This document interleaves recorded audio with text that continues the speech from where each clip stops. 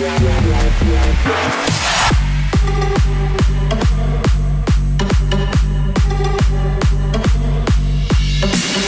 decade is Tops for Pops? Hi, welcome to Which Decade is Tops for Pops. We're up to episode 5 of season 2, so we're nearly halfway through. I'm here with Nick Parkhouse. Hi, Nick. Hello. And I'm here with DJ Trev, who was unable to attend the results bulletin, but is here with us for the full episode. Welcome back, Trev. Hello there. Sorry I missed the results bit. My computer is... What are those words that we put in when we're not swearing? Because it's all of them. It's all of them. Waste. It's loving waste. And it's a bit of a garden. Okay, right, cracking on. The Magic Randomizer has dealt us a year suffix of 2 and a chart position of 6, which means we'll be looking at tunes that are at number 6 in the charts on June the 1st in 1962, 1972, all the way through to 2012. The playlist info, the YouTube playlist, you can find at tinyurl.com/whichdecade25y. If you want the Spotify, it's whichdecade25s for Spotify. If you want the extra tracks and bonus bits, it's whichdecade25e for extras. Let's crack straight on with... The 60s! This is Mike Sarne with Wendy Richard and Come Outside. It was the first of 4 top 40 hits for Mike Sarne between 1962 and 1963. Reached number 1, stayed there for 2 weeks, but his next 3 hits progressively peaked lower in the charts. A cover of Come Outside by Judge Dredd peaked at number 14 in 1975. That was on a double A side with Christmas in Dreadland. And then a re-recording of Come Outside by Wendy Richard and Mike Berry, not Mike Sarne, Mike Berry, that peaked at number 97 in 1986. Come Outside was also covered in 1991 when it was that year's official BBC Children in Need single. And 2 comedy couples tackled the song. Those comedy couples were Bruno Brooks and Liz Kershaw, Samantha Fox and Frank Bruno. Their version failed to chart. So after the hits dried up, Mike Sarne and Wendy Richard both returned to acting, but Wendy Richard had the more successful career thanks to long-running roles in Are You Being Served and in EastEnders. Nick, start with you. Thanks. I mean, that's the hospital pass of all hospital passes, isn't it? So I sat down a couple of weeks ago, thought, right, put this on. And I put this on and I listened to it once.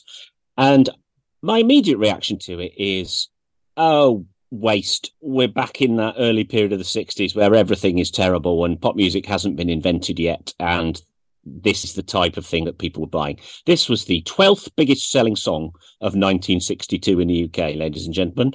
So I just dismissed it as, I mean, I saw it described as a comedy record, and I thought, is it really? I mean, it's not that funny, is it? It's just a bloke singing, and then in the second verse, in comes Wendy Richard, who you get the distinct impression from the record that she and Mike Sarne have never met, right? And she's literally outside shouting through the recording studio window because it doesn't sound like they're in the same booth while they're recording it.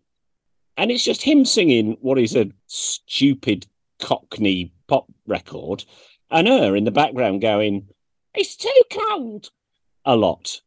And I mean, the thing is, Wendy Richard's not even a Cockney. Wendy Richard was born in Middlesbrough. So I don't even know why she's got this, a bit of slap and tickle going on. So I put it away, and then I came back to it earlier this week. And I have to say that having listened to it now probably a dozen times, it has grown on me a little bit. I have warmed to it in a sense that it is harmless fun. I don't know why he wants her to come outside. I've never really been able to work out. I mean, she's dancing and he wants her to come outside. I think right at the end, we work out that he just wants a bit of nookie and he wants to take it round bins, presumably. But I think that's why he wants her to come outside. But I have actually sort of warmed to it. It is a bit of harmless, fun kind of way. Then I went to listen to the best of Mike Sarne, right? And I can't really recommend this. So his follow-up single, he tried to replicate it with his follow-up single, which is called Will I What? And it's also got a woman on, Billy Davis, and he basically does the same thing again. And she comes in and goes, "Will I what?" in a Cockney accent in the background. It doesn't really work a second time, I'll be honest. It's a sort of novelty that works once. And then he had another couple of hits. And then, God love him, man, I know it's 1962, but it hasn't dated very well. There's a song on his best of called Dodgy Looking Bird. And its chorus is basically, "You're a dodgy looking bird, but I love you." And he talks about how she looks like a cow and has a big tongue, but he loves her anyway and stuff. And it really hasn't dated very well. So going back to acting was probably the best thing he could do. The other thing that I think is absolutely hilarious about this song is Wendy Richard, right? Pauline Fowler, having appeared on this, just shouting in the background, has more UK number one hits than the Carpenters, Depeche Mode, Janet Jackson and Bruce Springsteen combined. Pauline Fowler, right, has had more number one hits than those people combined, which is absolutely brilliant. So I absolutely understand why anybody listening to this would think it was rubbish, but I have come round to it, and actually I don't want to listen to it again, but I'm quite equivocal towards it. I think it's quite sweet. So pronunciation is a big deal in pop music. Not last week. It took me 7 goes to understand a Spanish lass who was asking for me to play the band Evanescence because it sounded like she was saying Nirvana. And I can't work out how she was pronouncing it in a way that sounded like Nirvana, but that was what it was. And I kept naming Nirvana songs until she told me about the lead singer of, I'm not going to try and do her pronunciation, but I was like, "Oh, you mean Evanescence?" There's an artist called MNEK who I pronounced Manek, as in Manek, my back, for the first 2 years of their career. And going slightly broader, it was only when I heard on Will Smith's seminal pop masterclass, Getting Jiggy with It, him referring to the clothing brand DKNY all up in his eye, that I realized that it wasn't pronounced Dakini. And up until the point when Mike said Mike Sarne, just then, I didn't really know how you pronounce this guy's name. And you can't Google obscure singers of the 60s pronunciations. So I went with Mike Sarne. And so to stay with that, I'm going to give him a Sarne rating. The Sarne rating is, I'm going to say, cheese savory. Like, it manages to not be creepy. And I do think if he did it in a less comedy voice and completely removed Wendy Richards from it, because like her performance surely inspired Kim Wilde's comedy asides in Rocking Around the Christmas Tree. I think if you remove all that, and this might be an okay song. As it is, I kind of feel what Nick feels. I think it's a bit crap. But to go back to the Sarne thing, like a cheese savoury Sarne, like sat, sweating upstairs in the loft, wrapped in cling film, in a picnic basket, it's not actually doing any harm. You know, I think like a forgotten cheese sandwich, this is a piece of cheese that has the right to be forgotten. I'm absolutely on board with what Nick says about Wendy Richards. Like, she's from Middlesbrough. Her accent is not to be forgiven. I don't think we could say cultural appropriation, but we could just say wrong. No. But take out Wendy. If Mike Sarne dialed it down a wee bit and just sort of sang the song, I think this would be an okay pop record. As it is with the 60s, most of the tunes we deal with kind of fill me with nostalgia for the 60s. I didn't even live through the 60s, but they kind of make me wish that I did. This one just reassures me that the 60s were just as crap as every other decade. It's harmless. It is pretty crap, but, you know, it could be done better. But maybe if it had been done better, it would have just sort of completely sank without trace. And here we are years later talking about it. So I don't know what we can take away from it from there. You've just solved a mystery for me there, Trev, because a few episodes ago, in the middle of one of your marvellous anecdotes, you talked about wearing a pair of Dakini jeans. And when I played that back, I was like, this is not a brand I've heard of. Does he mean Sergio Tacchini, like Tracky Bottoms?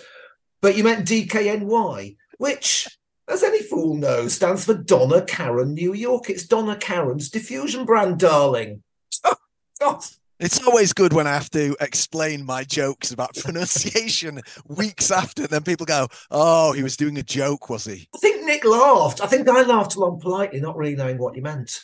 It's all solved. I drove past a hairdresser's in quite a rough council area of a town once that was obviously two women called Donna and Karen, and they'd called their salon Donna Karen. Yeah, go on, sue them. Yeah, right. Novelty songs, eh?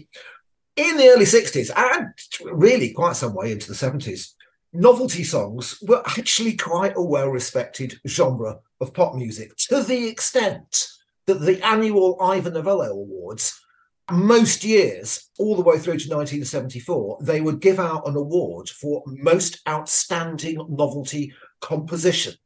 They didn't do it in 1962, but I think had they done so, Come Outside would surely have been nominated. The last ever Ivor Novello Award for most outstanding novelty song went to the Cockerel Chorus with Nice One Cyril in 1974. They couldn't top that, so they just scrapped the category going forward. I liked novelty songs when I was little because they were kind of like the court jesters of the top 40. They sort of broke the rules and they were kind of silly and absurd, and they suggested that kind of anything was possible in pop and you didn't have to follow the normal conventions. And there were loads of novelty hits that I liked as a kid, like Ernie the Fastest Milkman in the West for Benny Hill, Mouldy Old Doe, Lieutenant Pigeon, that sort of thing. Looking at 1962 specifically, the big novelty songs of that year were two hits by Bernard Cribbins, Hole in the Ground and Right Said Fred. And the other one was Speedy Gonzales by Pat Boone, all of which I remember from my own childhood. But Come Outside was the biggest one of all. So if you view it through a modern lens, I do think Come Outside remains pretty inoffensive. Mike Sarne stays just the right side of creepy. And I think Wendy Richard has a nice line in Put Downs. You do keep on, or you can go off, people. Kind of made me smile. In a way, this song invents the character of Miss Brahms that she went on to play in Are You Being Served? She's almost a stereotypical dumb blonde, but she's actually nobody's fool, and she thinks nothing of dismissing would-be suitors with a snarl and an insult. I think when they were casting her for Are You Being Served, they would have remembered what she did in Come Outside. And Wendy Richard herself was certainly no fool. I remember her being a regular guest on Radio 4's marvellous Just a Minute, and she was reliably a skillful and witty contestant in a way that you maybe not have expected had you known her as Miss Brahms. So, in my opinion, it's Wendy Richard's comic chops that saved the record. And as Nick mentioned, when Mike Sarne tried to repeat the exact same trick with Will I What, her replacement is given far less to do, and she does it far less well. That makes me wonder whether Wendy Richard came up with her own ad-libbed put-downs on the record, but she's not given the writing credit, so we'll never know for sure. As for Mike Sarne, he went on to have a short and ill-fated spell as a film director, and this short and ill-fated spell suggests more of a dark side than we get to see on this, what is an essentially innocent little record. So while shooting a 1968 film called Joanna, he first of all started having an affair with the title character. Then he started physically assaulting her during the filming, claiming in an interview that this was, quote, the only way to direct this girl, otherwise she's very cheeky. She has to be shown. And then his film directing career crashed and burned with Myra Breckenridge in 1970. Now, Myra Breckenridge remains regularly listed as one of the worst films ever made, to the extent it now has cult status. It starred Raquel Welch as a trans woman fraudster with a mission to subjugate the male sex through BDSM, who ends up shafting one of her male students against his will with a strap-on. Raquel Welch herself said the only good thing about the film was the clothes, designed by Edith Head, legendary costumier, and Mike Sarne's behaviour on set was so bad that he was never asked to direct another movie. This is all rather reminiscent of what we had with Anthony Newley, because he made a grand folly career-ending flop in that Hieronymus Merkin film he did with Joan Collins. Two former singers, they were both trying to emulate Fellini and create a masterpiece. Both of them spectacularly failed. Connections. I like the way you've just described Mike Sarne as a singer there. But anyway, he did come full circle, Mike Sarne. He did the song Come Outside, where he's trying to encourage a lady out into the car park for whatever reason. And he also recorded a song called Come Inside, where he was an HP collector knocking on people's doors and was invited in by ladies for a cup of tea. So he had both Come Outside and Come Inside. He played both roles in his pop career. And there's not a lot of artists done that, have they? Put themselves on both sides of their songs. Indeed not. It's interesting that when Wendy Richards re-recorded Come Outside in 1986, so she's just been in EastEnders for a year, so she was capitalising on a newfound fame. And on the 1986 version, she actually got top billing, but she didn't do it with Mike Sarne. She did it with Mike Berry, who was having hits in the early 60s in the same way. Makes me wonder whether she made a conscious decision to steer well clear of Mike Sarne. Based on what I've heard about his film directing, that would add up. Wendy Richards' comedy chops totally desert her on the 1986 version, by the way. It is appalling. I think the idea that novelty records were kind of more respected in the 60s, that's quite interesting, because there's been an awful lot in the 70s that by that stage it feels like we're finding it hard to define whether or not it's novelty or whether or not, they are legitimate band, like the Shawaddy Waddies of the world. Are they a joke band, or is it, deadly serious? Which is kind of where things are nowadays. And I mean, there are bands at the moment who are very obviously joke bands. Tenacious D, they are clearly comedians, but their music is fantastic. Steel Panther, musically are great, and it's all megalols. Little Big, a great one. Their production side of things for doing dance music, we're back to Donk again. They're doing really, really good stuff, but it's very well observed comedy as well. The line between, is this novelty? If you referred to someone as a novelty act these days, I think it would be seen as an insult. Certainly there wouldn't be an award for best novelty song. No one would want it. But there are lots of novelty artists. Lonely Island do some great tunes. I think there's a difference between a comedy act and a novelty record. So a novelty record is a one-off. It's not going to sound like anything else those people might have made before and after it. And I think that knocks out some of those comedy acts that you've mentioned. LMFAO come quite close to being a novelty act, but they had, was it 2 or 3 songs in the same vein, so maybe it doesn't count. In terms of the Iron Novello Awards, you'd think these were terribly highbrow songwriting awards given to the cream of the profession. Right. The Ivor Novello Award for the most outstanding lyric of the year in, 1978, went to Matchstalk Men and Matchstalk Cats and Dogs by Brian and Michael. That's songwriters for you. He is very much still with us, Mike Sarne. He was in Tinker Tailor Soldier Spy. He was in Les Miserables, the film. So, yes. He gets by. Let's move on to The 70s.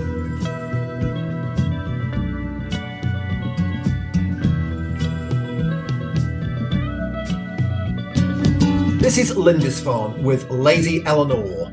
It was the second of 4 top 10 hits for Lindisfarne, 3 of them being in the 1970s. And then in 1990, they had their highest charting hits when they backed Gaza on his version of Fog on the Tyne. That peaked at number 2, 1 place ahead of Lady Eleanor. That peaked at number 3. Although this charted after their debut hit, which was Meet Me on the Corner, it was actually a re-release or a re-promotion of an earlier single from May 1971, which had failed to chart at the time. It was written by band member Alan Hull, who was kind of the de facto leader of Lindisfarne. He remained with them until his death in 1995. The band are still in existence today, but all the original members retired one by one, and there's now only one member that remains for the 1972 lineup. After the wealth of riches that we've had in the last episode, reading this song selection for this time out really felt like a boom, back to reality, sort of wet fish in the face kind of moment. Certainly Mike Sarne seemed to confirm, maybe not the worst, but, that we weren't going to be having great things in this episode. And when I read Lindisfarne, I was like, ugh. Now, the thing of it is, I know Lindisfarne are a legitimate band. I've got one of their albums on vinyl, but it is their song with Gaza. We're back straight away to Novelty Records that sticks in my mind. It's possibly my age, that was a key moment in my life, and football was all happening and all that kind of stuff. But that song is an absolute, I guess you could say, red flag for me when it comes to Lindisfarne. But I know Lindisfarne are a better band than that. But it's like the worst example of a bright side effect that you could get, because for me, that tune doesn't just eclipse everything else in the zeitgeist, everything else you know about them. It doesn't even sound particularly like them. At least Mr. Brightside sounds like the Killers. Maybe did Smokey fall into that trap too with their biggest tune? But certainly, I know Lindisfarne are a legitimate band, but if someone says Lindisfarne, I'm like, oh God. As it is, Lady Eleanor's, actually, it's a nice enough song. Now, I like a bit of folk, but I can't say that I like, I know a great deal about folk. And I think a lot of people are like that with folk. It's one of those genres, if you mention it, an awful lot of people will instantly just go, not a clue. But to have a folk song that runs around in the charts, they're not exactly prolific. And I think it's nice to have representation. There is something to this particular tune that reminds me of Radiohead's High and Dry single. I think it might be the jangly guitar line in it. If there was a market for mashups between Radiohead and Lindisfarne, which I don't think there is, I think you'd have a pretty safe mashup there. If I was to prove my musical knowledge of 70s folk music as a DJ, I'd be playing Basket of Light by Pentangle, which actually came out in the 1960s, which kind of proves exactly how much I know about folk music. But yeah, this is a nice tune. I'm the same as Trev. When this came out, the randomizer, I thought, Fog on the Tyne. And their version of Fog on the Tyne is fine. Don't know whether I like it any more or less than the Gaza version, to be perfectly honest with you. But there you go. So I have a slightly different opinion on this. So when I heard this for the first time, I was listening to it, and it's a bit like I'm going to throw all this sort of jangly folk music into one massive bucket, and this is going to be totally unfair. But if I shut my eyes while listening to it, I can see people in Arthurian costume drinking mead out of a tungsten flagon. That's what this conjures up to me. Big beards, men in big fur coats, in a wood-panelled room, eating a roast boar with an apple in its mouth. And that's the image that this conjures up for me. It's somehow like it's come from the 1600s or something. So I thought, okay, well, it's fine. And then I thought, let's do a bit more Lindisfarne. Let's do this properly. And actually, I found some Lindisfarne songs I like a lot more than this one. That one you mentioned, might Meet Me on the Corner, is better. Run From Home is lovely. And then I listened to it for about another 15 minutes and then got totally fed up with it. And it just sounded like, something you'd play at a battle reenactment society. So I read that this was inspired by Edgar Allan Poe's The Fall of the House of Usher. I think there is a reference to Usher in the opening lyrics and stuff. I thought, that's interesting, because there's a 5-song instrumental suite on the Alan Parsons Project's Tales of Mystery and Imagination that is also based on The Fall of the House of Usher. If we go for a House of Usher-based 70s musical derivative, I would go for the Alan Parsons Project, not this Lindisfarne one. And if you'll excuse the pun, I did find Lady Eleanor a little po-faced. I will not excuse the pun. Right. I thought you might not. So I think I'm with Trev. I'm not a huge fan of it, but I think for totally different reasons. I'm sure it's lovely, and I'm sure it's beautifully created and inventive, and at the time was, pushing the boundaries of folk music or whatever it was. It just washes over me a little bit, and it's not the sort of thing I love. Although it has introduced me to a couple of other Lindisfarne songs that I might listen to again in the future. So, yeah, I mentioned that Lady Eleanor had come out before Meet Me on the Corner and flopped, and it was the record label, Charisma Records. It was their idea to re-promote it on the back of Meet Me on the Corner. And it was a smart commercial move, because what it did is it boosted the sales of Lindisfarne's first album, which has Lady Eleanor. That hadn't originally charted at all when it first came out. And as a result of this single's success, that first album ended up peaking at number 8 in the album charts this very month. And that meant that briefly Lindisfarne had 2 albums in the album's top 10 in June 72. The second album, Fog on the Tyne, that had already spent 4 weeks at number 1 earlier in the year. Lindisfarne were massive in 1972. They were one of the year's biggest bands. So the Fog on the Tyne album, that contained Meet Me on the Corner. I remember Meet Me on the Corner vividly from its performance on Top of the Pops, and I don't think a recording survives online at all now. I remember it because for the entire duration of the song, one member of the band hit a large bass drum with what I thought was an actual wet fish. It was actually a rubber fish, but I wasn't to know that at the time. That really appealed to me. That was a good novelty, hitting a drum with a fish, I thought. Yeah, Alan Hull's inspiration for the song. The theory is that he was in the middle of reading Fall of the House of Usher and he had a nightmare while reading it. So, yeah, that would account for the appearance of Roderick Usher in the lyrics. But there was no character called Eleanor in that story. However, there was another Poe short story called Eleonora, and Alan Hull is on the record as being an Edgar Allan Poe fan. So I think he conflated the two in his sort of fever dream madness. So, yeah, that leaves its lyrics kind of impossible to fully decode. And Alan Hull himself, he was rather startled by its big success in the charts. There's a quote from him. He gave an interview to Sounds magazine at the time, and he said, well, Lady Eleanor, I don't really understand. I wrote it almost in a trance, and I know it means something personal to me, and it would take a long time to explain. I know it's about death anyway, and I'm very worried about it being a so-called hit because I'm worried about the 17 and 16-year-old girls and boys who buy it. I mean, it's not a pop song, and I don't understand what they think about it. Well, he's right about it not really being a pop song. I mean, for one thing, the intro lasts for just under a minute before the first verse starts, but the chorus is a very strong hook, and it's passed my occasional test of people instantly singing it back to me in the pub when I mention that we'll be talking about it. This does happen from time to time. That mandolin line that Trev thought reminded him of Radiohead's High and Dry. It's very fetching, that mandolin line. I thought it reminded me of Weather With You by Crowded House, but then I played the two side by side and there's only a very passing similarity. But there's an organ in the quieter sections. That reminds me of Whiter Shade of Pale, Procol Harum. That's another big hit with enigmatic, sort of quasi-literary lyrics.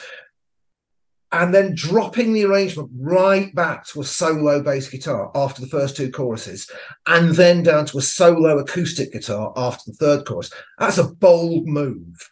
And the arrangement as a whole, I think, is deftly done. All those changes of mood and pace, and lovely vocal harmonies to boot. So I guess maybe this just sold because it was an accomplished piece of music by a band who were already at the top of their game. Anything they put out would sell at that stage.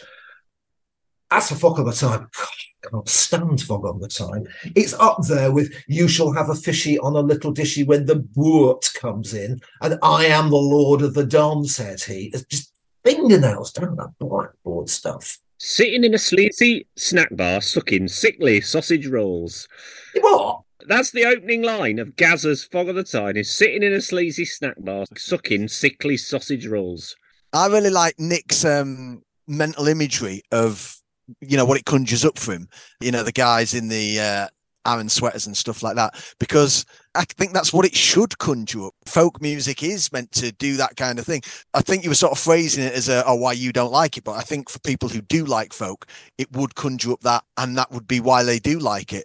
The Northeast's got, and the only ones that I can think of are the Unthanks, but I know there are quite a few successful folky acts from that part of the world. Yeah, big folks in around Newcastle. Yeah. Catherine Tickell is another one. They've got the benefit of having the Sage Centre in Gateshead, and they promote a lot of folk gigs. Really thriving bit. I love folk music, and I like 70s folk music. I was a teenage Steel Eye Span fan. This is absolutely in my ballpark. Anything with snoods and fingers and ears and flagons of mead, fine by me. Well, I think when Nick was talking about the flagons of mead, you know, drinking them out of a horn and the slight Viking feel to it, and, you know, again, that part of the country probably lends into the writing of these types of tunes because it's Viking country, isn't it? And yeah, I thought that was a really good description, Nick. I really enjoyed it. Thank you very much. Would you like a list of all the top 40 hits that have begun with the word lady and that are about lady somebody? I would.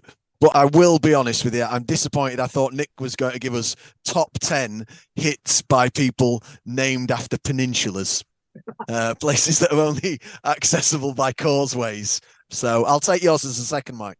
All right. In chronological order, we bring on the ladies. This is the House of Ladies of UK pop. So let's start with David Garrick and his Lady Jane. Then we have Peter and Gordon bringing in Lady Godiva. Then we have the Beatles, Lady Madonna. Lady Willpower is next. That's Gary Puckett and the Union Gap. Then she's followed by Lady Darbanville, Cat Stevens. There's Lady Barbara, Herman's Hermits, Lady Rose, Mungo Jerry, Lady Lovebug, Clodagh Rogers.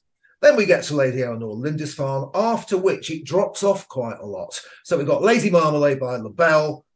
Then a few years later, Lady Linda, the Beach Boys. Then nothing until the remake of Lady Marmalade in 1998 by All Saints. Another remake of Lady Marmalade in 2001 by Christina Aguilera, Lil Kim, Maya and Pink. Finally, we get another Lady Godiva, that's Alex Day, in 2012. And there's only been one more top 40 hit after that that's even got the word lady in its title anywhere. And that's Jessie J with Sexy Lady in October 2013. There are very few ladies left in pop. Quite a few hoes and bitches, but no ladies. Lady Willpower by Gary Puckett and the Union Gap, by the way, is a fantastic record because never have I heard a follow-up record to a big hit sound more like the big hit that it was a follow-up to. I mean, Young Girl was massive, and you can't really listen to Young Girl anymore. It is a bit cringe, even though it's a great tune. It's a bit like, oh, okay. So what I do instead is I just listen to Lady Willpower, which is essentially exactly the same song without the pedo lyrics. And I would encourage you to do the same. It is basically exactly the same song. It's got the same chorus and everything. It's like they future-proofed themselves. Oh, yeah. What if future generations realise that Young Girl is well dodgy? Right, we'll do Lady Willpower as well when we're covered. Is it? I mean, you've never heard a song that sounds more similar? Because I'm assuming you've heard Cheeky Song by the Cheeky Girls, followed by Cheeky Christmas by the Cheeky Girls, which is the exact same song but with a sleigh bell over the top. Is it more similar than that? Lady Willpower doesn't even have a sleigh bell, mate. Right then, on we go with the 80s.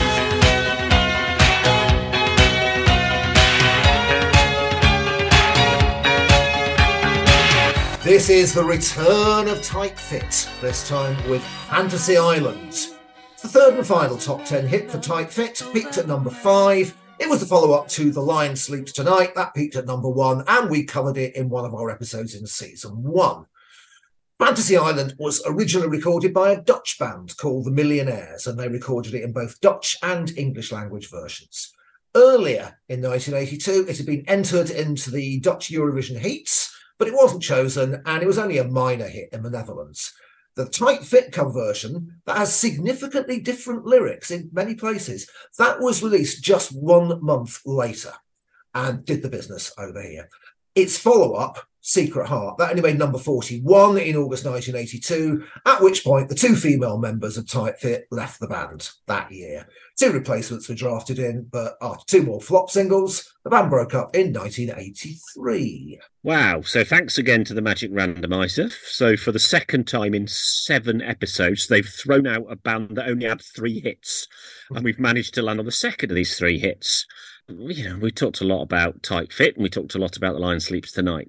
So, again, the list came up and I thought, oh, God, here we go again. And I obviously listened to Fantasy Island when we talked about it fairly recently. And again, a bit like Come Outside, having listened to it a few more times since then, I actually really like it. Lion Sleeps Tonight, going back to what we were saying originally, is a bit of a novelty song. I know it's based on an old 1930s South African song and all that sort of thing. So I know that that's its origin and stuff. But let's face it, the 80s version of The Lion Sleeps Tonight by Tight Fit is a novelty record, right? We pretty much agree on that. Fantasy Island is not a novelty record, right? Fantasy Island is the proper 1982 synth pop single. So then I went to find the Millionaires version, the Dutch Eurovision version. Now, Jesus wept, they are trying to be ABBA. Even the video, it's 2 blokes, 2 women, you know, the women standing in the middle in matching costume. And the arrangement of it is even more ABBA than ABBA you could possibly imagine. And before I knew any of what you just said, I thought, this sounds like a Eurovision song to me. It immediately made me think of Bardo one step further, which was the UK Eurovision entry, coincidentally, in this same year. In Harrogate, of all places, came seventh, did fairly respectably. And then obviously I read up about, it is a Eurovision song. Came second in the Dutch heats. I mean, the Dutch are idiots because the song they picked came 16th in actual Eurovision, whereas actually I think this would have done quite a lot better than that, I reckon, bearing in mind what was going on in the Eurovision in the early 80s. Anyway, so there's a little instrumental break before the chorus in a minor key. Weird little synth riff, which I really like. It's really unusual. The song itself runs out of steam after about 2 minutes, but actually, it's really grown on me. I like it a lot more than I like The Lion Sleeps Tonight.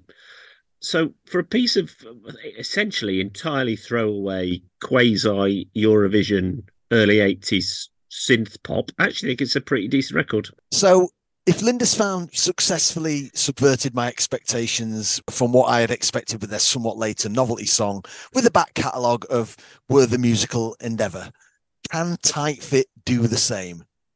No. Or can they?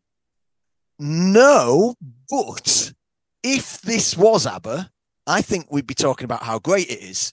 You know, ABBA are a bit of a weird band. There's not many other people can get away with what ABBA do, maybe Steps, but that's kind of it.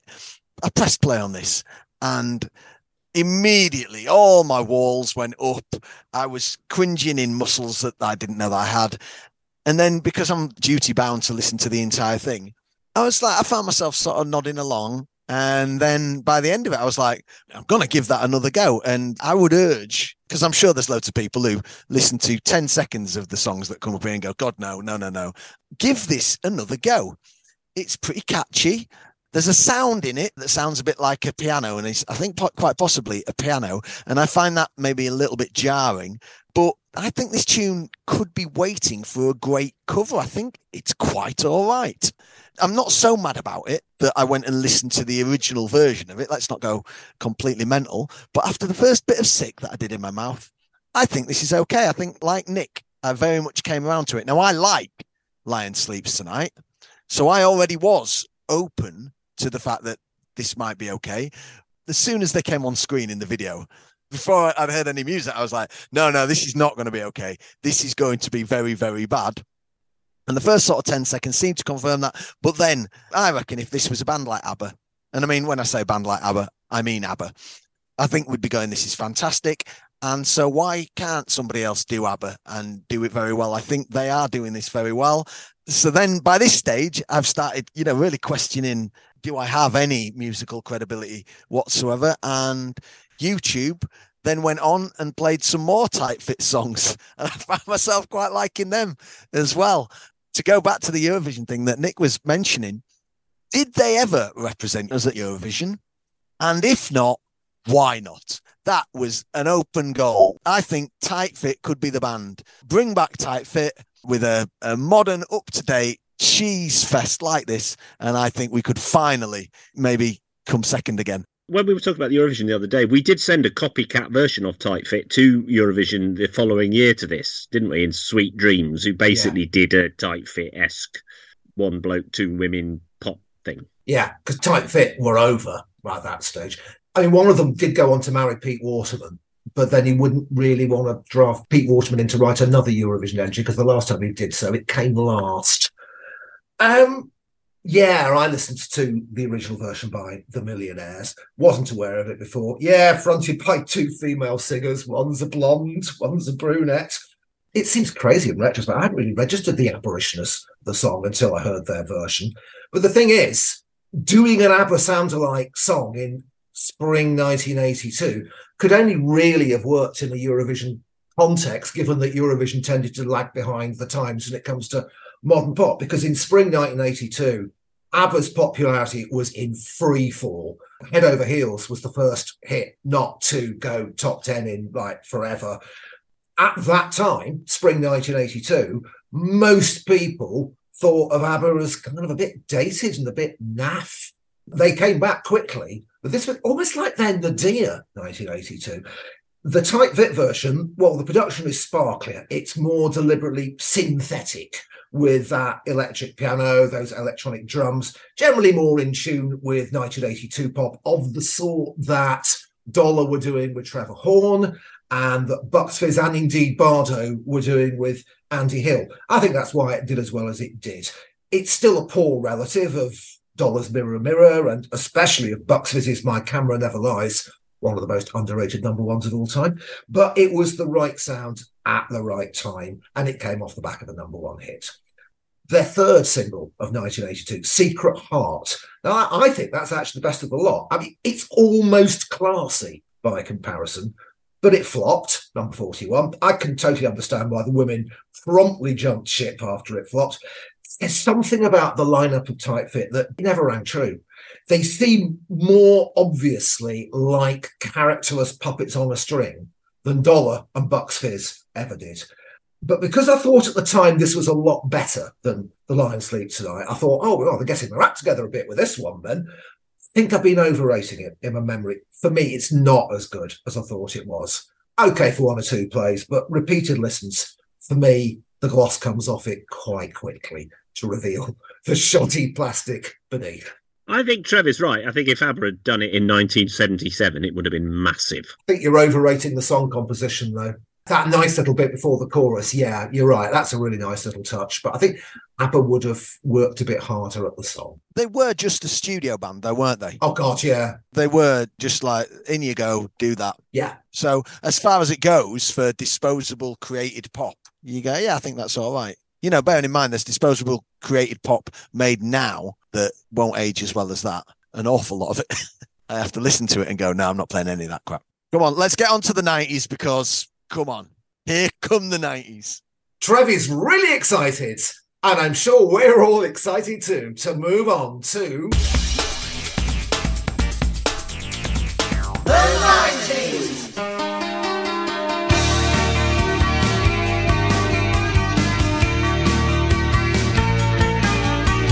This is The Cure with Friday I'm in Love. It was the last of 4 top 10 hits for The Cure. It peaked at number 6. The highest placing hit was Lullaby. That reached number 5 in 1989.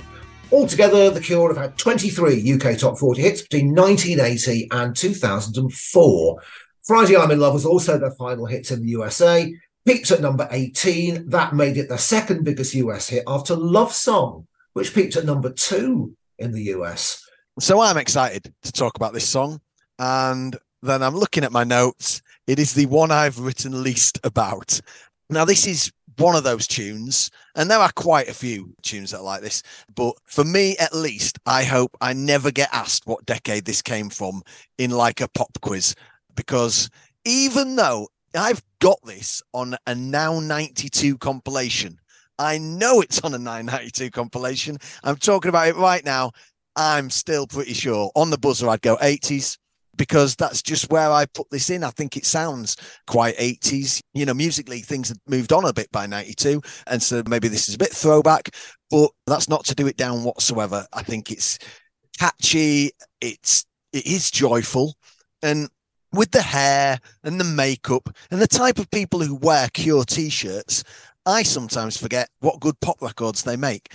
There isn't a right lot else I can say about it. Apart from it being one of those tunes that comes on in a jukebox, you just go, yeah, that's good.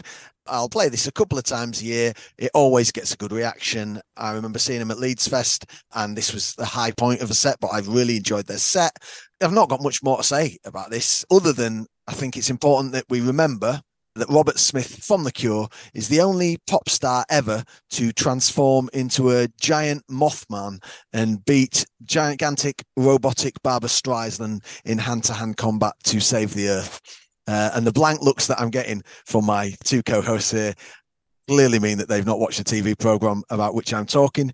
So I'm just going to leave them mystified, but I'm sure a lot of people will know exactly what I'm talking about. And it was earth-saving.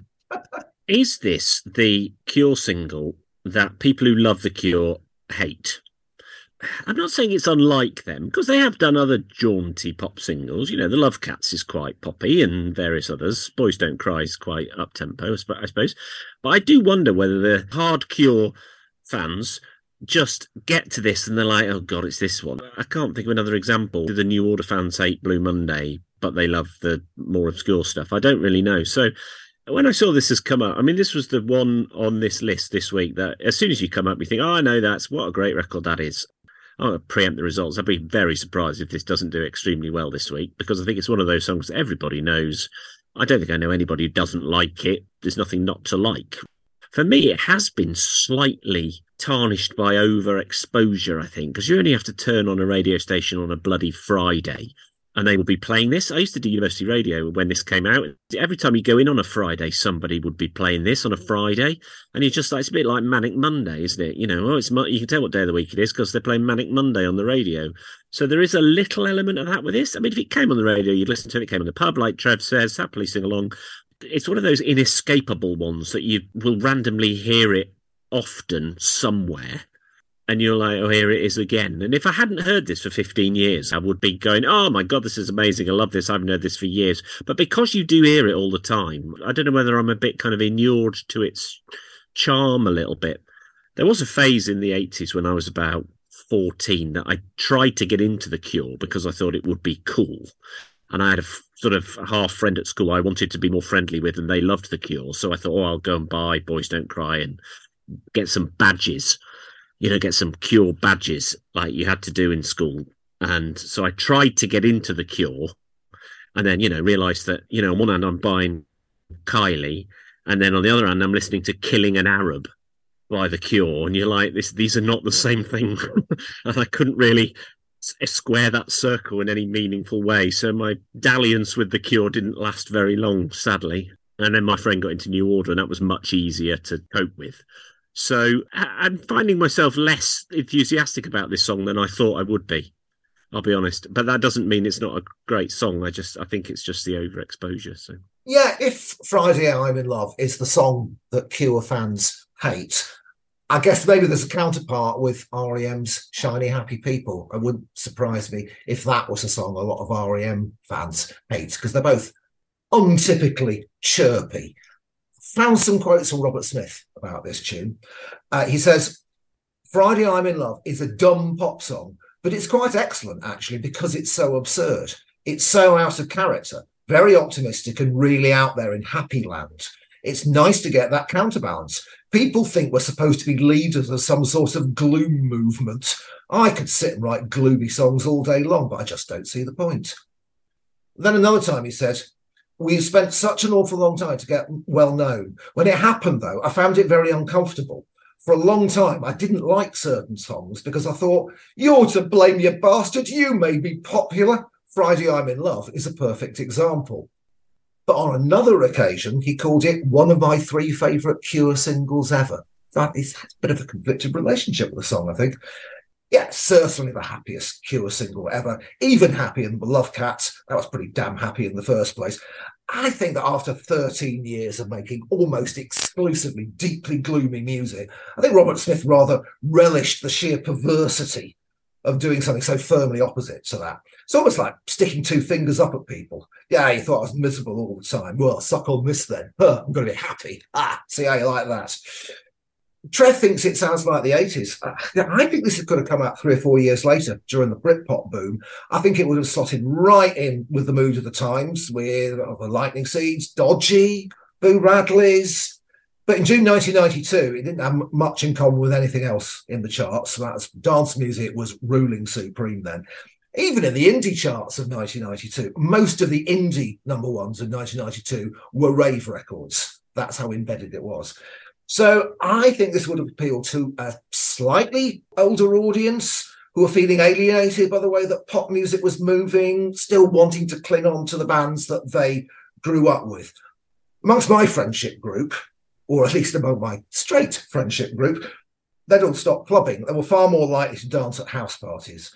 And I was forever being asked to put together party tapes on cassettes for my friends, usually 3 days before the bloody party. Well, it's not too much trouble. You'll be 3 C90s. Cheers. Friday I'm in Love would have gone on to all of them because I knew I always had to cater for that group of grumpy old Clash fans in the room who hated dance music and were moaning about everything. And it was becoming a struggle to find new stuff that those people would like. Right, now I loved this at the time. It was my 7th favourite single of 1992. Yes, I've kept all my end of year lists. Obviously, I have. But yeah, I agree with Nick. I've heard it too often over the years. It's been overplayed. Most of my original enjoyment has been steadily wrung out of it. I play it on Friday nights every now and again. Like Chev, I probably only play it twice a year. It's still a great tune, but I'm almost starting to find it a little annoying now. And that's a shame. Would you like to know what my top 10 favourite singles of 1992 were? Because I'm going to tell you anyway. This list was compiled at the very end of 1992. That's my disclaimer caveat. Number 10, Sheila and the Gig by PJ Harvey. Number 9, Metal Mickey by Suede. Number 8, Constant Craving, Katie Lang. Number 7, Friday I'm in Love, The Cure. Number 6, Step It Up, Stereo MCs from Nottingham. Number 5, Best Things in Life Are Free, the CJ McIntosh remix, Luther Vandross and Janet Jackson. Number 4, Suede Again, The Drowners. Number 3, Jamiroquai, When You're Gonna Learn. Number 2, scratching my head at this one a bit. Number 2, People Everyday, Arrested Development. Number 1, REM, Man on the Moon. That was my 1992. It was the period after I stopped clubbing and before I started going clubbing again, essentially. So I was being a bit faux mature in my tastes. What year was REM Losing My Religion? 91. 91, because that's, if I had to kind of put two tunes together, I would go, yeah, that sound, that era. So thinking about it in that context, it probably isn't that 80s. I think I put The Cure in the 80s. I just go, that 80s band. I think with requests, with what Nick was saying about, is this the song that The Cure fans hate? The only way that I can gauge this is through requests. That's my main interaction with people musically generally. And that seems to have gone by the wayside, that type of thing. In the olden days, people would go, can you play some Guns N' Roses, but not Sweet Child of Mine? And again, to go back to the Bright Side paradox, it would be Bright Side, because that would be the type of tune you would expect people to play. Can you play some Killers? But God, not Mr. Brightside. I'm sick of hearing it. That doesn't really happen anymore. I do remember when you said that, I was like, oh God, yeah, light bulb went off in my head. I remember people saying, can you play some Cure? Not Friday I'm in Love. But people's musical tastes have changed these days. People are a lot more open. The only artists that you really get that with are Billy Joel and Bruce Springsteen, that people go, oh, can you play? But, not the ones that people know that might work. Play something else by them. Oh, what about play ABBA but not Dancing Queen? I think that's definitely a thing. I wouldn't even say that I've got that. I think I play Dancing Queen with as much success as, the slightly deeper cuts, but, I'm not playing deeper cuts. Oh, no. I get groans if I play Dancing Queen. Oh, I get cheers if I play Gimme, Gimme, Gimme, or Voulez-Vous, or even The Winner Takes It All. I think they overplayed because it's a Friday thing. That is a double-edged blade, isn't it? Because there have been times when I'm like, oh, I fancy playing that on a Saturday night. And then you're going, yeah, but it's so specifically Friday. Can you play it on other days? Are there loads of tunes with days of the week? Is that a growth market that, instead of all the people releasing Christmas records, trying to get a Christmas hit and having a career forever, I always say release a song about birthdays, because there's only 3 and one of them's crap.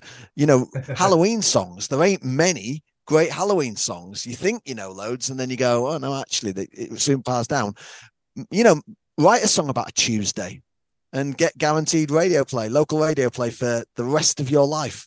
It's Tuesday. Here are the Arctic Monkeys with their song Tuesdays Are All Right, I suppose. So 3 things. 1, if you want a great Halloween album, Andrew Gold, who we talked about, Never Let It Slip Away, did an entire Halloween album, which is great. Yeah. My favourite song of 1992, according to my list, which I did at the time, again, entirely coincidentally, was Undercover's cover version of Never Let Her Slip Away. Okay. Would you like all the top 40 singles with a Friday in the title? Well, it depends. Are you going to manage to shoehorn Andrew Gold in a third time? No. I can't even shoehorn Climby Fisher into this list, sadly, but I did try. So, Friday by Wrighton. Is it Wrighton and the Nightcrawlers? Friday by Daniel Bedingfield. Friday Street, Paul Weller. Friday's Child by Will Young. Friday on My Mind by the Easy Beats and by Gary Moore. Friday I'm in Love by The Cure. Friday Night by the Kids from Fame. Mr. Friday Night by Lisa Moorish. 1997. I, Friday Night by Dubstar. Last Friday Night, Katy Perry. 2 number one hits here, Funky Friday and Freaky Friday. Dave Fredo, Chris Brown, Little Dicky. She Left Me on Friday by Shed 7. Thank God It's Friday by R. Kelly. And the mighty 911 Party People, Friday Night. Do you know, I don't think that's a very good list of Friday songs, with the exception of Friday's Child by Will Young, which I think is wonderful, sublime. Might be my favourite Will Young single, actually. There was a really good one in there, but I'm not going to ask him to repeat it because there were two absolute dicey artists in there, and I don't want to hear them again. But I would say that this wasn't a single. This was an album track from The Darkness. Dancing on a Friday Night is, for extended listening, an excellent song. It's peak darkness. It's a little bit ridiculous. And Dancing on a Friday Night, if you want another great tune about Fridays, get into it. That's the one where he's doing Tuesday gymnastics, Wednesday, that one, isn't it? And Rebecca Black Friday, obviously, but was never a hit. Right. Let's bring on The Naughties.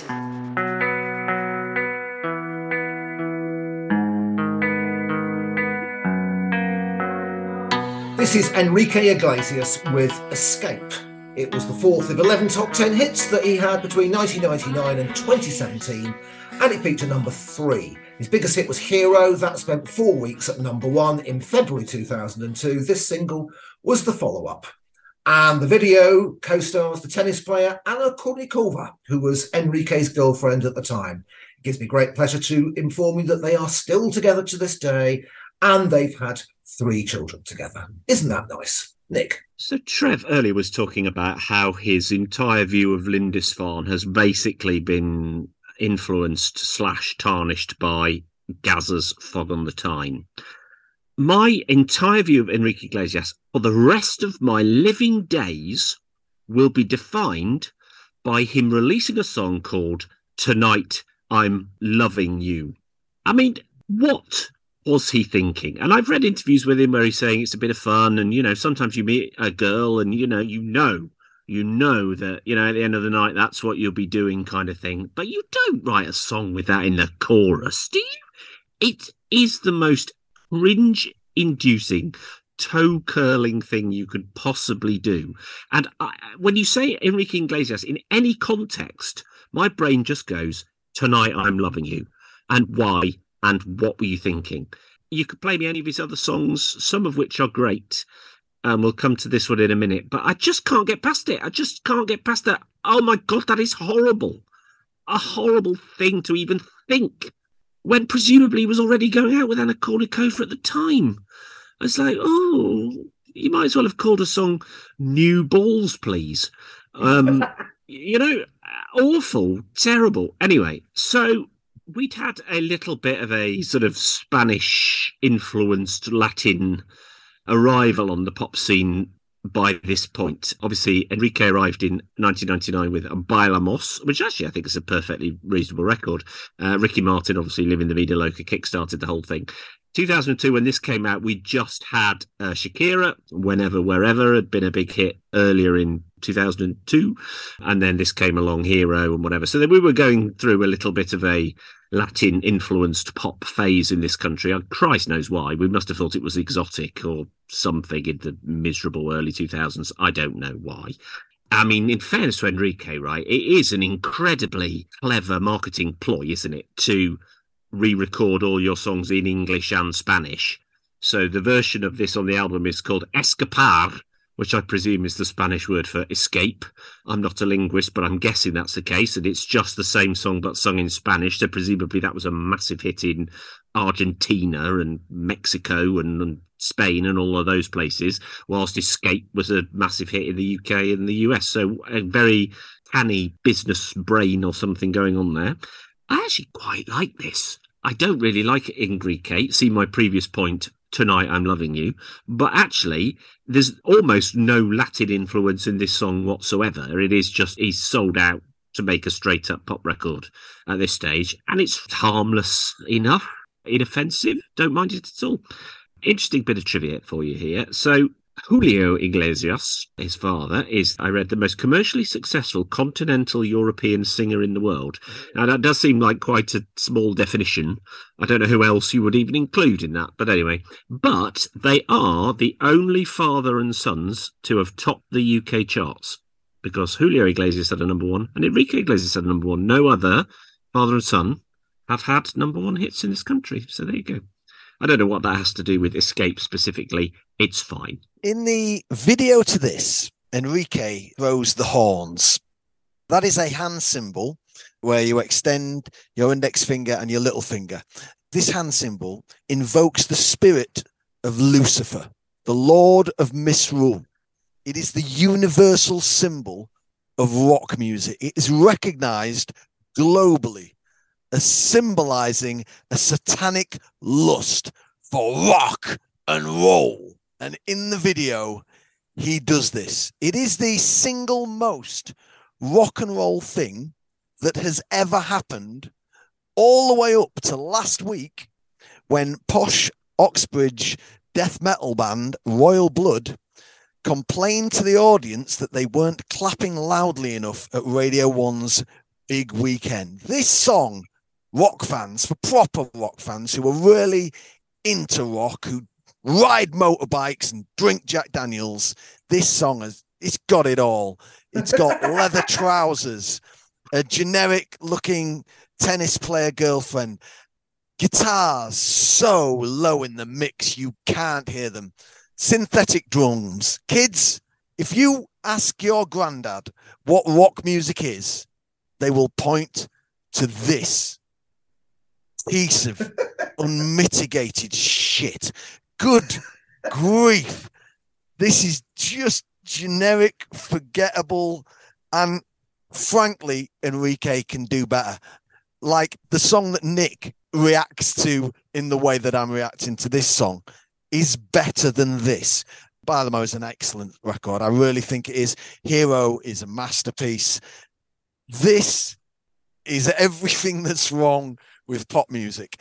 He's the biggest selling Spanish language artist of all time. Perhaps this is better in Spanish. I can't imagine it being worse. There was nothing to this song that made me want to go and find out whether or not the Spanish version is better. Now, I'm giving this a real kicking. I don't think it's terrible.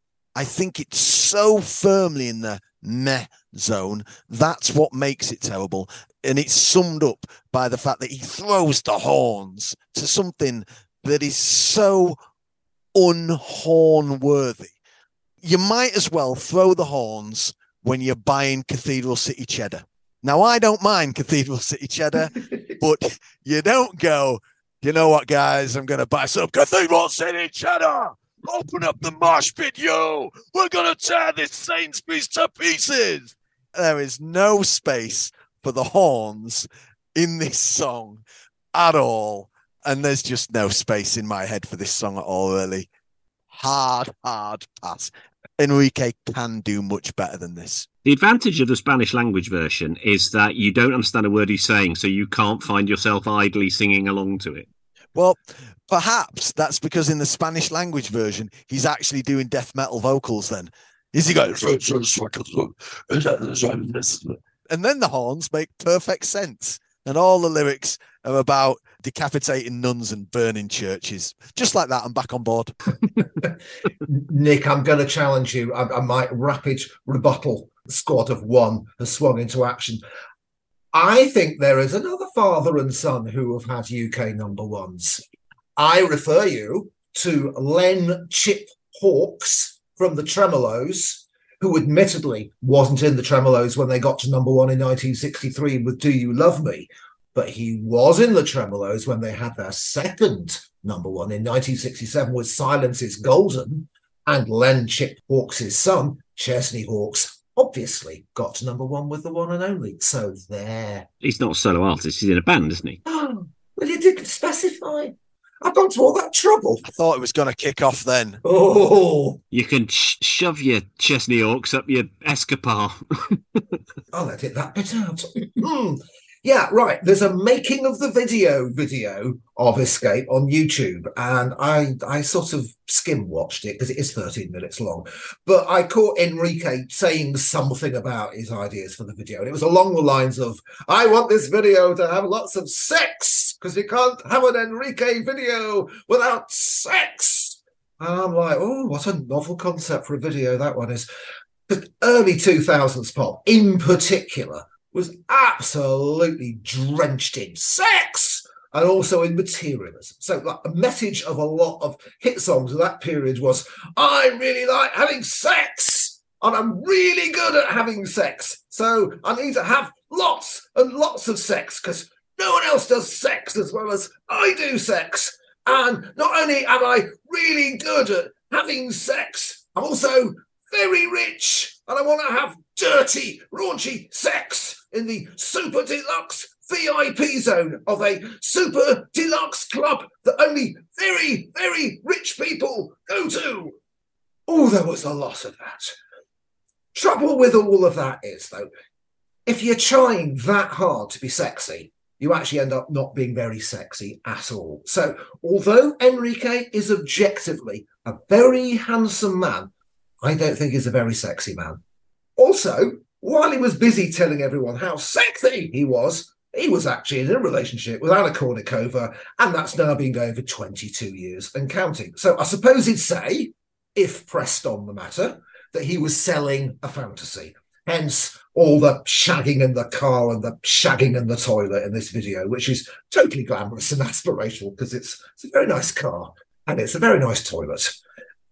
I'm glad, for the most part, that pop music has mostly moved on from all this. Yeah, we've got Cardi B and Megan Thee Stallion getting to number one with their ode to intimate female juices, but more hit songs today are about other subjects like mental health and self-empowerment and heartbeats that go ba-dum, ba-dum, and all manner of things. And I think that's a good progression. Yeah, interesting what Nick says, because I too have always given Enrique a hard swerve.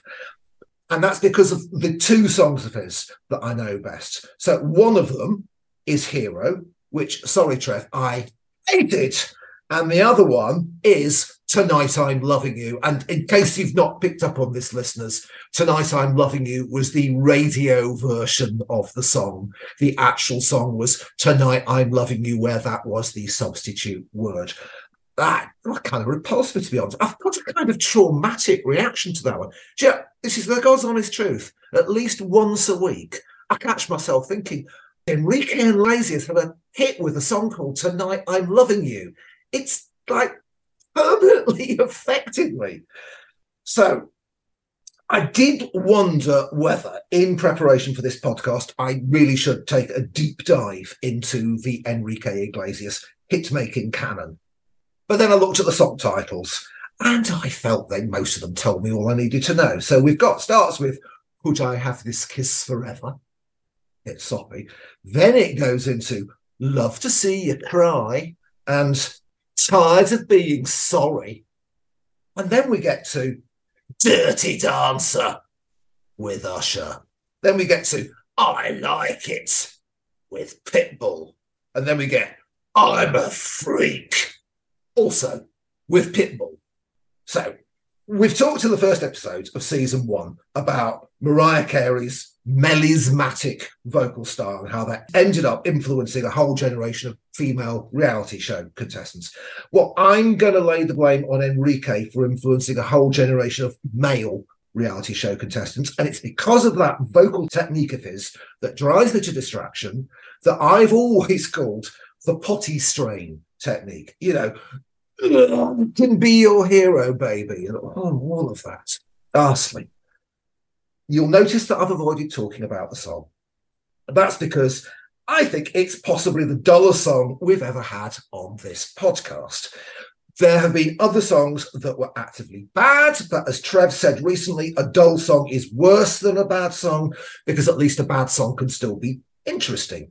There is nothing in this song that appeals to me on any level whatsoever, but equally there's nothing I can specifically point to and say, that's why I don't like it. did get briefly excited when I saw that the CD single came with a Giorgio Moroder remix. But that's actually even duller. It's nearly 8 minutes of nothing happening at all. So that turned out to be a blind alley. Do find the chorus a bit problematic. You can run, you can hide, but you can't escape my love. Well, that sounds like something a stalker would relate to. I'm not that big on songs that stalkers can relate to. But then I find a quote from Enrique. He says that Escape was, quote, probably the most sincere song I have written in English. And while he might be a plastic Don Juan, he's clearly not a stalker. So what do I know? Anyway, I never want to hear this song again. I didn't. I want to leap immediately in defense of Cardi B. I get what you're saying about, just sex.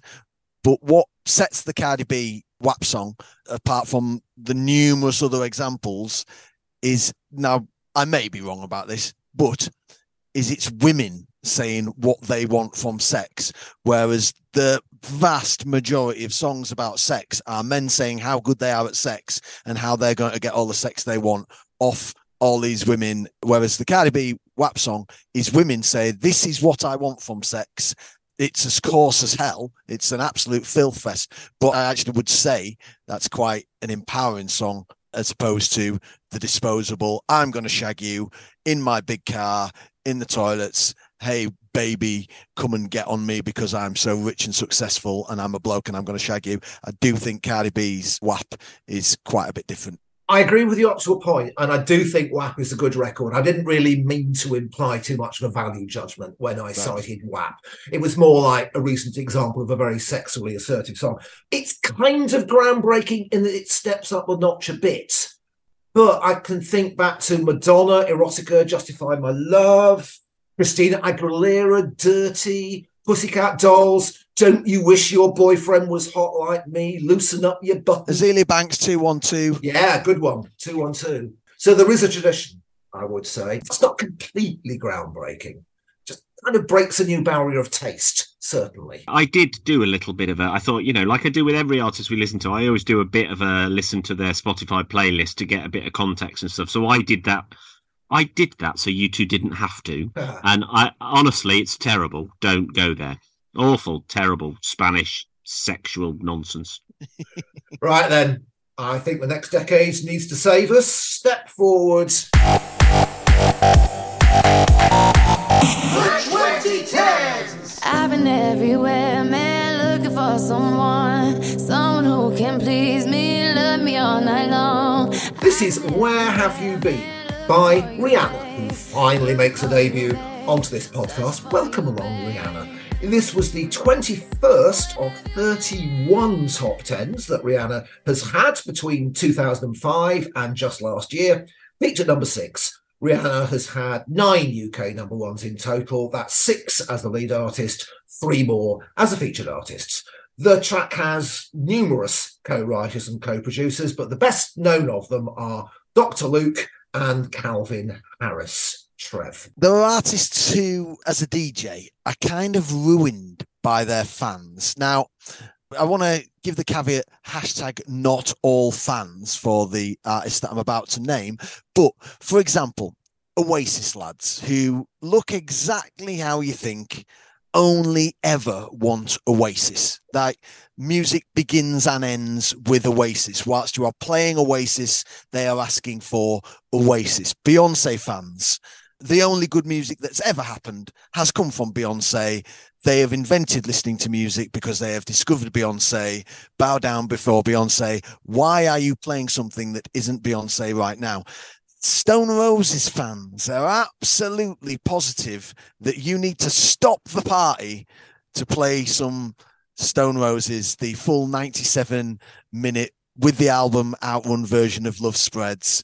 And I think all of those artists that I've just mentioned have got their moments. I actively like Oasis. I've got quite a lot of time for the Stone Roses. A couple of songs by Beyonce don't suck horrifically. But artists and their fan bases are so sort of intrinsically linked that I do struggle to separate them. And whilst you can go Oasis and Stone Roses musically aren't a million miles apart, they're certainly in the same league if they're not in the same stadium. Beyonce and Rihanna do have a bit of crossover, but I prefer Rihanna. We went through a Rihanna request epoch where she was releasing these what felt like 40-track albums, and they were all coming out as singles, and it was just Rihanna constantly. And I think Rihanna's got her moments, and I think some of her moments are absolutely spectacular.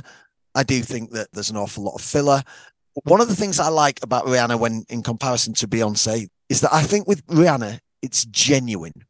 I think Beyonce is very contrived. I'm not doubting that she's got talent, but I think Beyonce is constantly forcing down your throat that she's really cool. Whereas Rihanna just does what she does. Sometimes it feels like, she's maybe doing what she's told, which I think is probably a bit unfair. But, she jumps around from genres, just whatever's current. That's what Rihanna's doing. But that's just honest to God pop starring.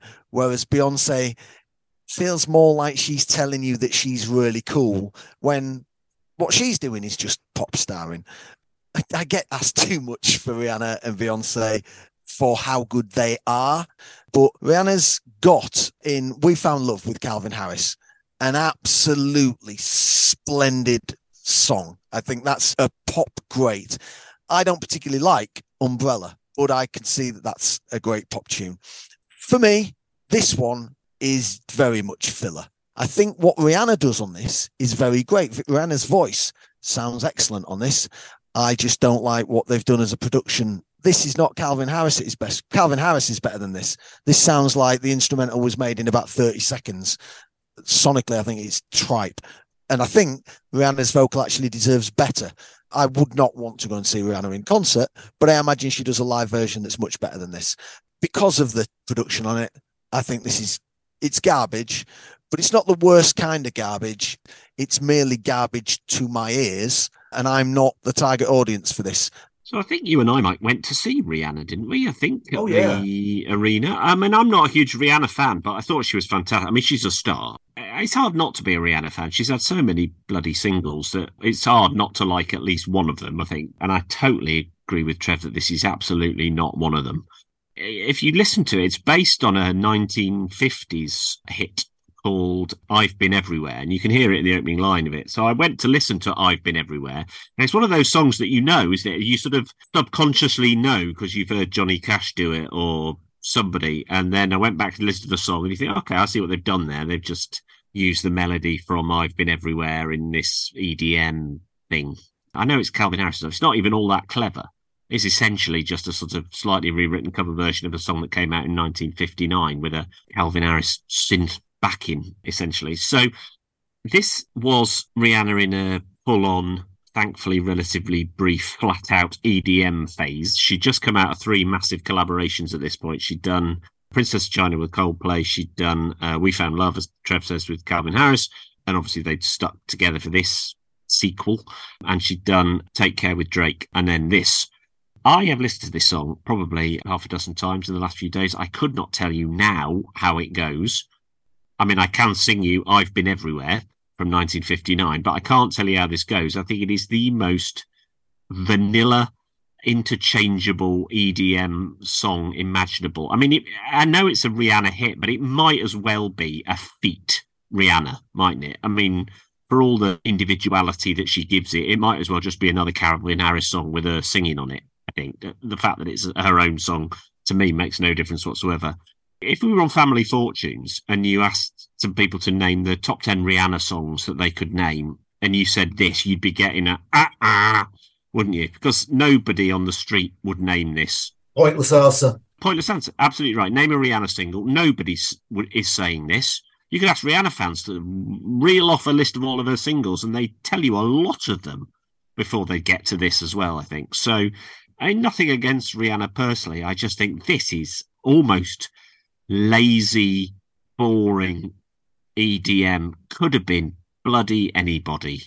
And so I'm afraid absolutely not for me. Totally forgettable. Well, as many of our regular listeners will remember, I did express quite strong opinions about EDM a few episodes ago, and I am not going to repeat my rant this time round. You'll be glad to know. Search the Avicii episode if you want to find me in full flow about the horrors of EDM.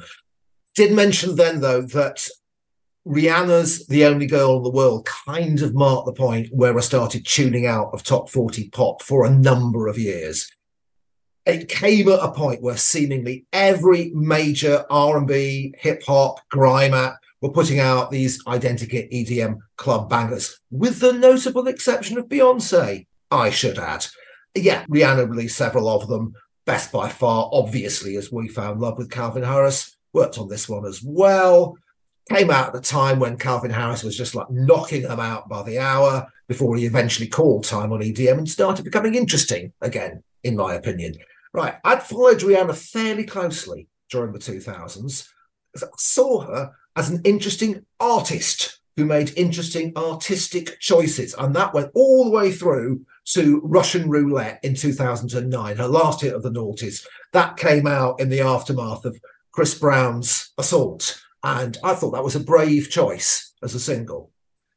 But when I listen to her EDM phase, I don't hear any interesting artistic choices being made, just commercial choices. So for me, her short EDM phase diminished her as an artist, and the gap between what she was doing and what Beyonce was doing grew wider. Now, I'm completely the opposite to Trev on this. I've seen Beyonce live twice, 2007 and I think 2009. I've seen Rihanna twice, 2007 and 2010. From observing both of them from good seats in the arena, that's what reviewing does for you, Beyonce comes across as the artist. Rihanna comes across as the pop star. Beyonce comes across as unbelievably, supernaturally talented, charismatic, and in full artistic control of her own show. Rihanna is just that bit lacking in the charisma department. And what she did was kind of make up for it, overcompensate with ludicrous numbers of technical effects that actually kind of got in the way of the concept of the show, whereas Beyonce's effects enhanced it. So that's where I stand on the great Beyonce-Rihanna divide. So listening to Where Have You Been again after many years, first thing I had to do was get over my innate antipathy to the drops, because they represent a lot of what I hated about EDM. I don't think you need 2 drops in a 4-minute pop song. Bit of overkill. But on closer inspection, well, the drops aren't that bad, really. The use of cut-up vocal samples in the second drop, that is actually good. That's actually inventive and effective. And yeah, obviously I like the acid house squelches because I like acid house. So that's always going to be okay with me, subjectively. Yeah, the song, well, it's nothing much at all, is it? It's barely a song. But then this is primarily a dance track, so I'm not going to get all sniffy about songcraft. It has just enough elements to make the track work, but nothing more than that. There are worse EDM bandwagon jumpers than this. Right, Madonna made a whole album, for God's sake. So it does get a pass from me. It's a little bit better than meh. And this week, little bit better than meh counts for quite a lot. In the sort of world of the requests that I deal with, Rihanna is the most requested artist, I think. And for a long period, that did kind of not ruin her for me, but it was just when you are getting bludgeoned into submission by, 70 requests an hour for, just Rihanna, just Rihanna. But yeah, I stand by what I say. I think we are told that Beyonce is something far more credible than she actually is. We're told it's super rich and soulful. And when Beyonce did her, it's not really EDM, it's Cod House thing last year. Oh, break my soul. That is just cringe, like messy nonsense. No. You like that? Interesting. Absolutely love Break My Soul. I've done my own remix. I've mashed it up with the Purple Disco Machine remix of Fatboy Slim's Praise You. Oh my God, those two tunes go together so well. You have to pee them off the ceiling at my nights when I play that. The rap on Break My Soul. Oh. I don't really care for Break My Soul either. I'll put my mashup on the extras playlist. It's the best version of the song. When we saw Rihanna, she did open the show by being lowered from the ceiling while singing Russian Roulette, which is a hell of an opening. Yeah. Phenomenally good, yeah. Yeah, got to give her that. Let's do some voting. Nick, I'll start with you, please. Okay, so tricky this week. Not a huge fan, really, of really any of these. So -1 goes to Rihanna. Where have you been? Just because I've still no idea how it goes, really, even though I have heard it.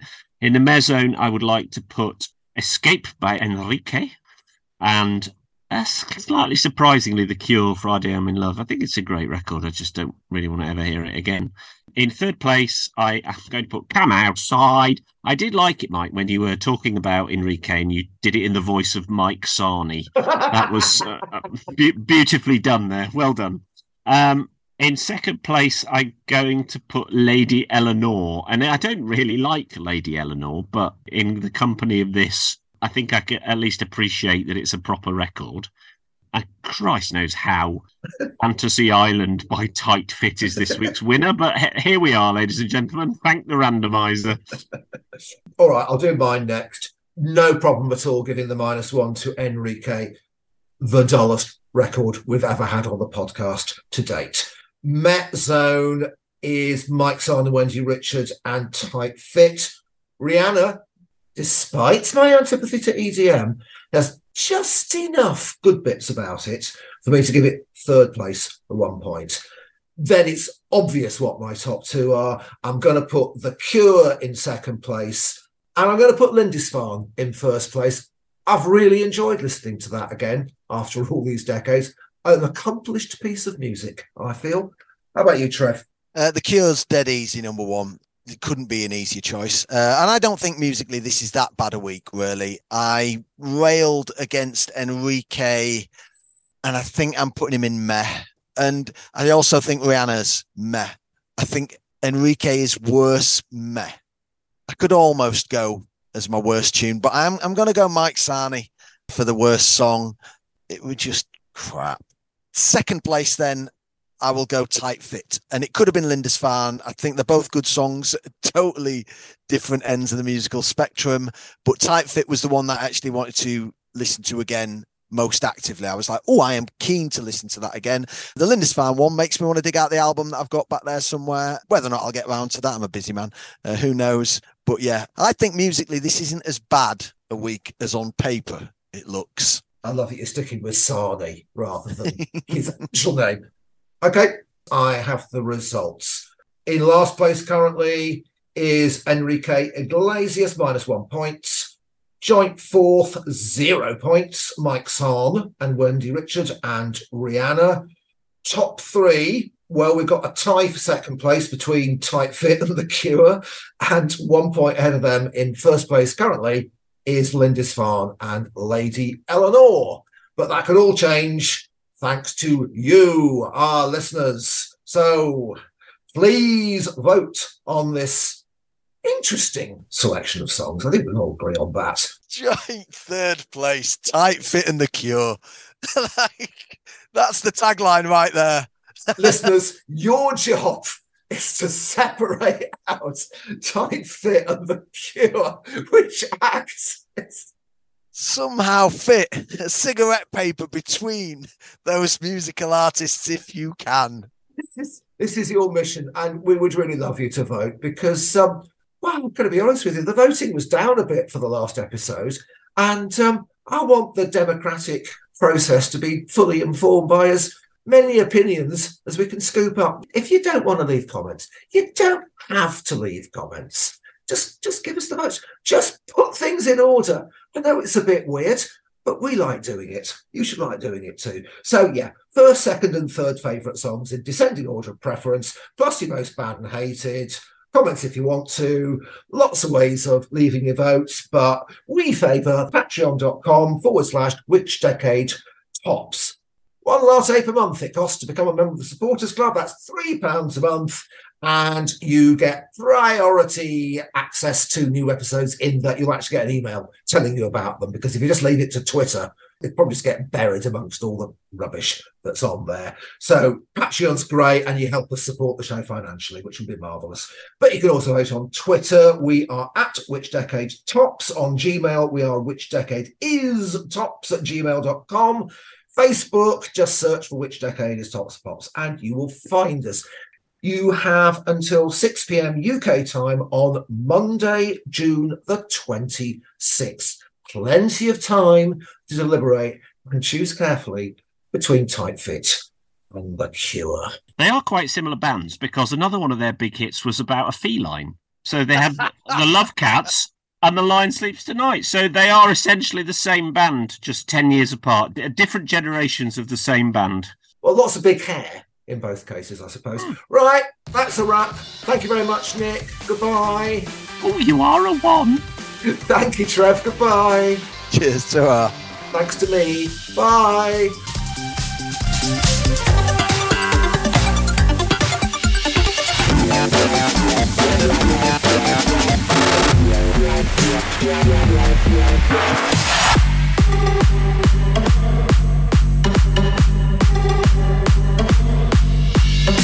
Which decade is Tops for Pops?